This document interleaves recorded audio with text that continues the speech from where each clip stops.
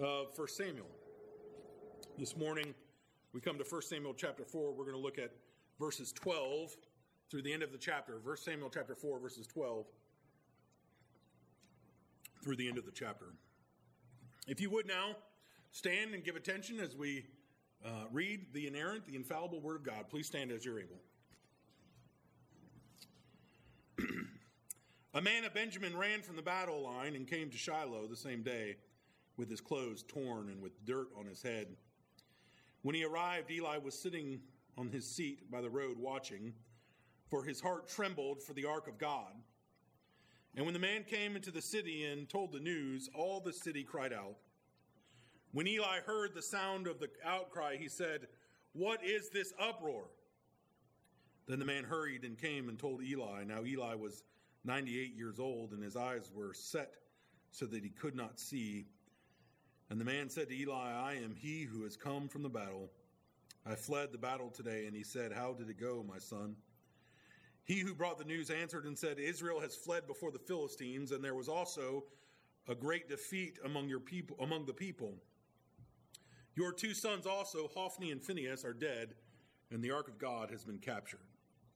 As soon as he mentioned the ark of God, Eli fell over backwards from his seat by the side of the gate, and his neck was broken, and he died, for the man was old and heavy.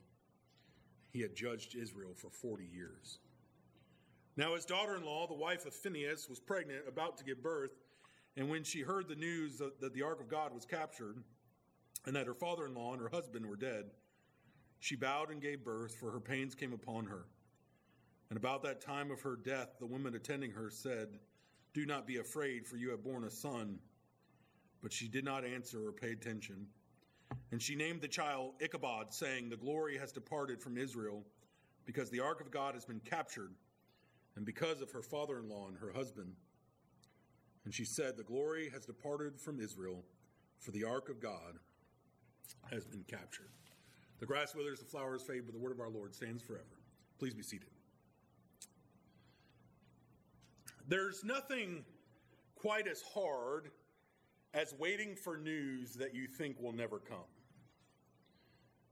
Sometimes we're waiting for good news, and that anticipation can be great. Or maybe we're waiting for a promotion or to hear that we got days off work. I remember when Luann and I were standing there waiting for the test results, when we found out that she was pregnant with Josiah, there was this sense that we knew something was true. But when it finally was confirmed, there was joy and happiness as we embraced each other. This is made all the harder when that news is bad, when there's a notion that the outcome will not be good. Perhaps you haven't been feeling well, and you go to the doctor, and the doctor doesn't like something he sees, and they run some tests, and we're waiting for news that we're certain will not be good. Or perhaps maybe we hear that our business or place we work has been bought out, or they're going to be doing downsizing, and there's this fear that we might lose our job, but we have to wait until everything works itself out. The anticipation, the dread can be overwhelming. There are many occasions where waiting can lead to a heightened sense of emotion. We can be fearful, we can be dreadful, we can be joyful of what might come. Last time we looked at Samuel together, we saw this overwhelming defeat of Israel at the hands of the Philistines. Some 30,000 soldiers of Israel were killed.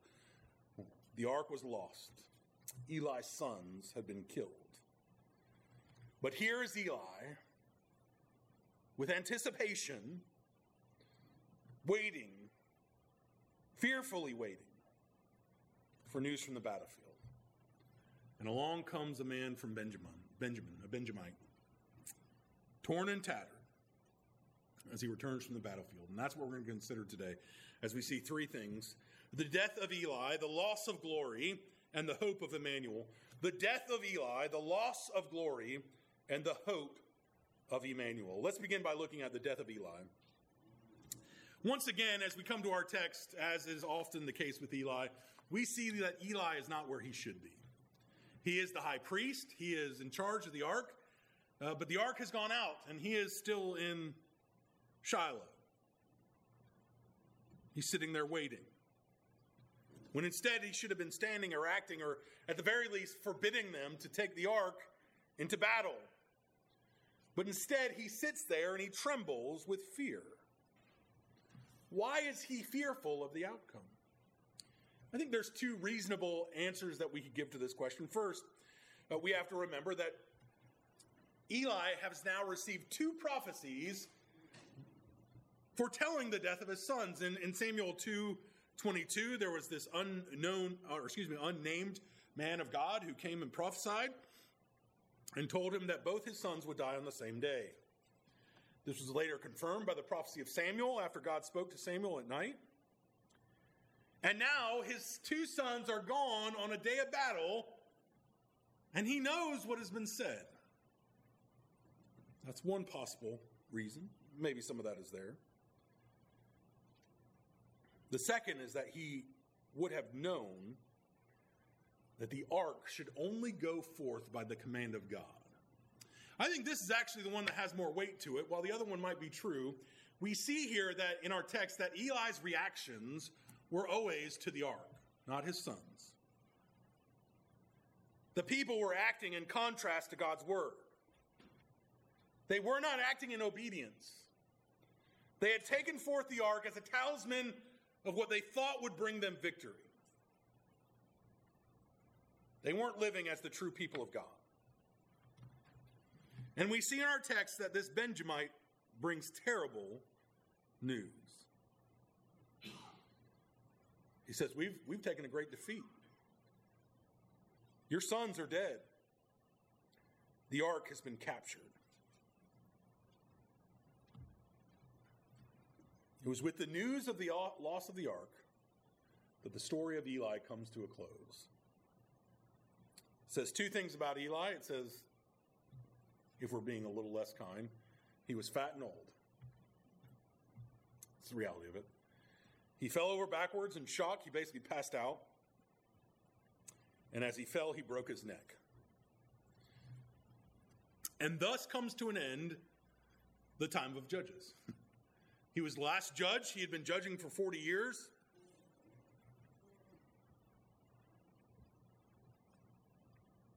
And the place where God dwelled has now been removed.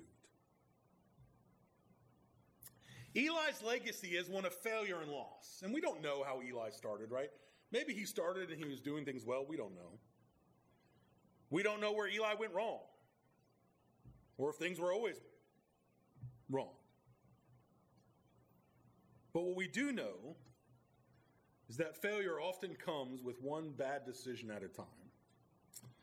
Paul in Galatians says it this way, do not be deceived. God is not mocked, for whatever one sows, that will he also reap. For the one who sows his own flesh will from his flesh reap corruption, but the one who sows from the Spirit will from the Spirit reap eternal life. Now, what Paul is teaching us is that what we sow, we indeed reap. Eli had reaped what he had sown. It's a basic principle of life. Of course, Paul uses this agricultural terms to teach us this, but it is very a practical lesson that we all learn at one or another. You will deal with the consequences of the way that you act. Your habits, your character will flow from your belief. This is why Paul warns us in Romans 12, do not be conformed to this world, but be transformed by the renewal of your mind. We must be seeking the renewal of our mind. This is what Eli had failed to do. He had continued to be this tragic figure. He's the high priest of the Lord. He's the last judge of Israel. And we should expect more from him. But he does not proactively protect the honor and glory of the Lord. The glory of the Lord had been taken from Israel, but it would not be forever. And the wonderful truth is that we still have that glory today. Even in the hardest moments of our life, even in our greatest sins, we have the glory of the Lord, and we do this by we take claim of this, I should say, by holding fast to his word, confessing him as Lord.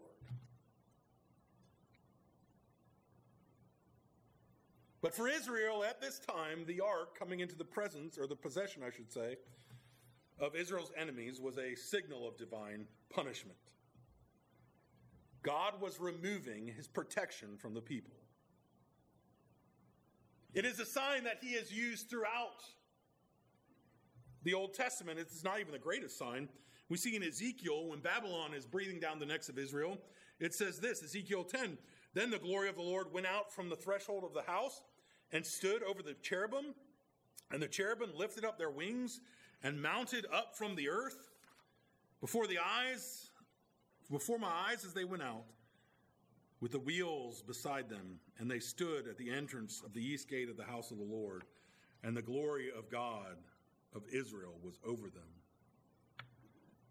Ezekiel goes on to say that Ichabod would be written over the doomed walls of the city. God, in his judgment, will remove his glory from his people. This is not, again, just an Old Testament concept. It's also a New Testament concept. We see this in the book of Revelations, the 7 letters to the 7 churches, and there's these warnings. If you do not persist, I will remove your lampstand. What are we to make of all this? Well, this is the universal truth, the truth that has not changed. God is angered by false and wrong worship committed by his people. Again, we remember Eli's sons, they stole the offering. They introduced sexual sins into God's place of worship. Isaiah says it this way, "Because this people draw near with their mouth and honor me with their lips, while their hearts are far from me, and their fear of me as a commandment taught by men." We are meant to be warned by this. Even in Jeremiah's day, he hearkens back to this warning. In Jeremiah 7, "Go now to my place that was in Shiloh, where I made my name dwell at first, and see what I did to it because of the evil of my people Israel. Therefore I will do to the house that is called by my name, and in which you trust, and to place that I gave to you and to your fathers as I did to Shiloh." There's this warning. What will happen at Shiloh will happen to you. And sadly, this is something that we see in the church today. Mainline churches, over the years, have done this very thing. Back in 1924, this was before even the PCA existed by a good 50-something years. When you still had the northern and southern churches, most churches were still divided along the north-south lines from the Civil War. But there was something in 1924 that was signed in the Presbyterian mainline denomination called the Auburn Affirmations. And in essence, the Auburn Affirmations said this: no longer would ministers in the Presbyterian Church have to believe in the inerrancy of Scripture. No longer would they have to believe in the virgin birth. No longer would they have to believe in the substitutionary atonement. No longer would they have to believe in the bodily resurrection of Jesus. And no longer would they have to believe in the authenticity of Christ's miracles. There was this moment, even coming on 100 years ago, right? 1924, we're about to, not several years away from 2024, where the mainline denominations were in essence saying, we're no longer holding, you don't have to hold to these fundamental truths of the Bible. And instead, they began to embrace secular humanism in the place of the gospel of Jesus Christ. We see this. How many towns have you ever gone in? And I've seen, you might go to some of these larger cities, and some of the best places that you can go eat are in old churches. Because guess what? The churches aren't there anymore. They become restaurants. Or they're vacant and empty. Because the glory of the Lord has departed. Even still today, we should be worried about the church. A 2002 Baptist survey said that 88% of evangelical children abandoned the church at age 18. 88% of our children abandoned the church at age 18. That's 8 out of every 10 in essence. About 8, more than 8 out of every 10. will leave the church after they're 18. It is urgent that we repent of our sins, that we return to biblical truth, that we again have a burning passion for Christ and his gospel. Eli lays on the ground with his neck broken. His daughter is dead from giving birth. His sons are dead, and his grandson is a pronouncement of judgment upon the people. Where is the glory? There is no glory left in Israel. And all of this is a great discouraging scene, filled with warnings that we have to pay attention to. We cannot conform our faith to the desires of this world. We have to worship in accordance with God, who has revealed himself to us. It's interesting, it came up this week. Jordan and I were talking about in the PCA. I never use this term, something to get bogged down in because the PCA likes to get bogged down in things. The regulative principle of worship. It's something that we hold to. It's a question that we ask when men come into our denomination. Do you believe in the regulative principle of worship? So what does that mean? What is the regulative principle of worship? Well, all it says is this, that the Bible regulates how we worship. We do not get to worship God however we want to worship God. He tells us how we're to worship him. And so the Bible becomes our instruction for worship. To know how to worship God, we must read his word. We must understand how he would have us approach him. And then we must approach him in that fashion. Sometimes I fear that evangelical churches do not have the proper reverence for the worship of God that they should. At best, it has led to bad practices. At worst, it has led to a worship that is not pleasing to God. Now, you may be sitting there today and saying, Daniel, this sermon's a real bummer. Kind of is. You got this guy who was the high priest in Israel. He's the one who should have everything figured out. By the way, that's a great warning. Don't put your pastors on pedestals. Just don't, because they'll probably fall and break their neck. But thank you. I got a little chuckle from Jordan. Here we have Eli, who's fallen and died. We have his sons are dead. We have his daughter-in-law who's dead. Where's the hope in this? What are we to do?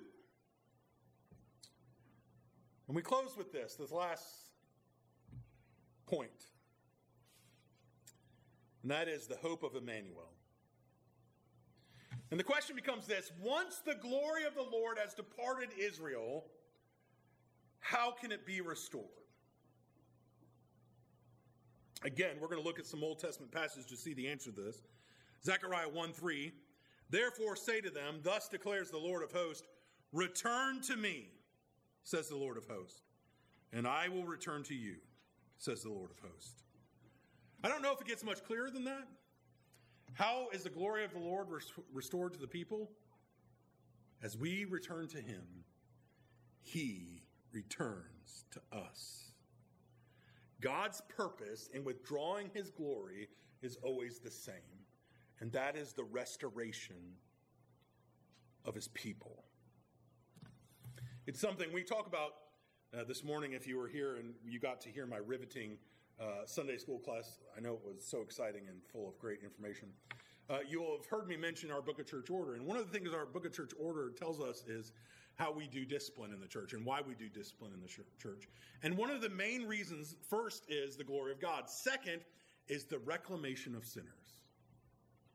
We do disciplines in order that, not so that we can simply say, hey, you're no good, you need to get out of here and don't come back. That's not why we do church discipline. If that's why we're doing church discipline, then we're doing something wrong. The point of church discipline is to say you need restoration. It's to draw people back. Again, Jeremiah 29, then you will call upon me and come and pray to me, and I will hear you. You will seek me and find me when you seek me with all your heart. I will be found by you, declares the Lord, and I will restore your fortunes and gather you from all the nations and all the places where I have driven you, declares the Lord. I will bring you back to the place from which I sent you into exile. And we'll see, Israel will suffer under this punishment for 20 years. This is what 1 Samuel 7 tells us. From the day of the ark was lodged at Kiriath Jearim, a long time passed, some 20 years, and all the house of Israel lamented after the Lord. For 20 years they lament. That's a long time, isn't it? In 20 years, I'll be 63. That's a good long while.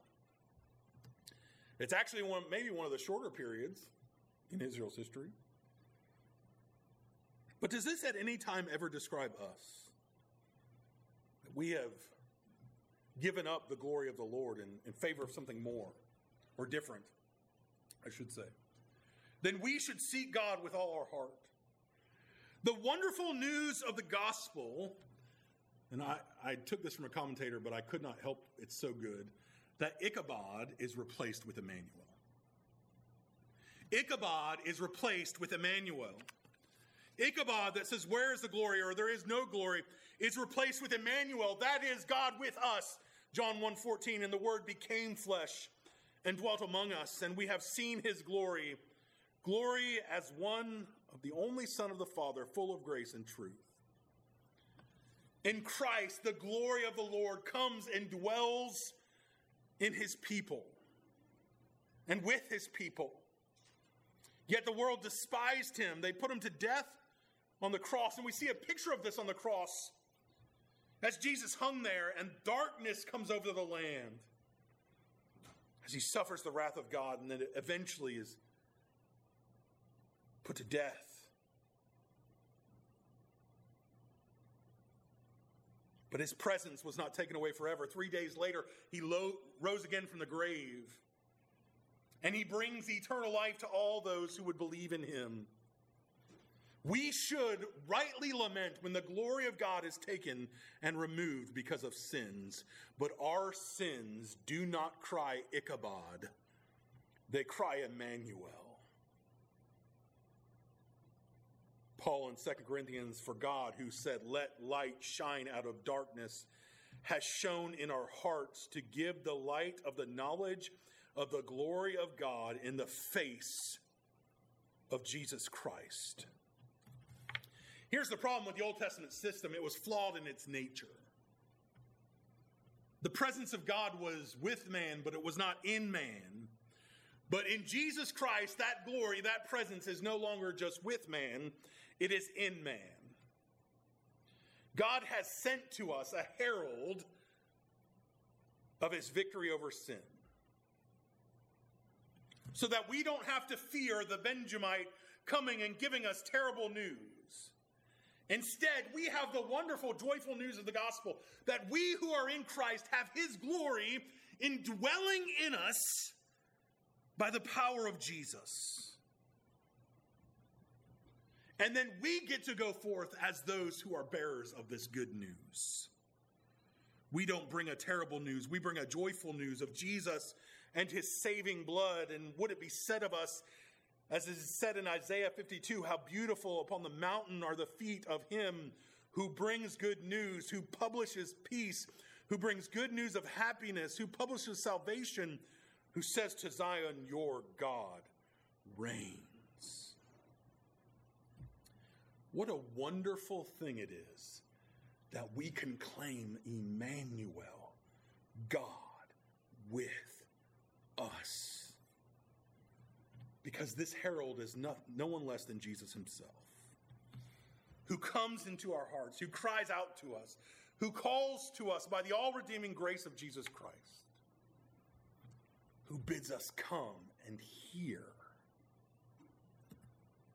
Brothers and sisters in Christ, there is any number of reasons why you might lament over your sins.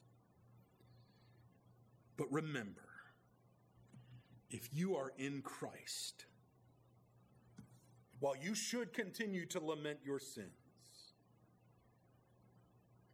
take heart and know that the dwelling place of God is in you. That Jesus Christ, through his Spirit, now dwells in you. And there is no fear that that presence will be taken. For we know he who has begun that good work in you will see it to its completion. Therefore, live after him. Worship him as he has called you to do so. Stop worshiping self. Stop worshiping the things of this world. Come in humble reliance upon the one who has saved you to the uttermost. My encouragement to you today, in all the discouragement of this section, is Emmanuel himself. The death of Eli was tragic. It marked the end of an era. It was evidence of a life not lived boldly for God.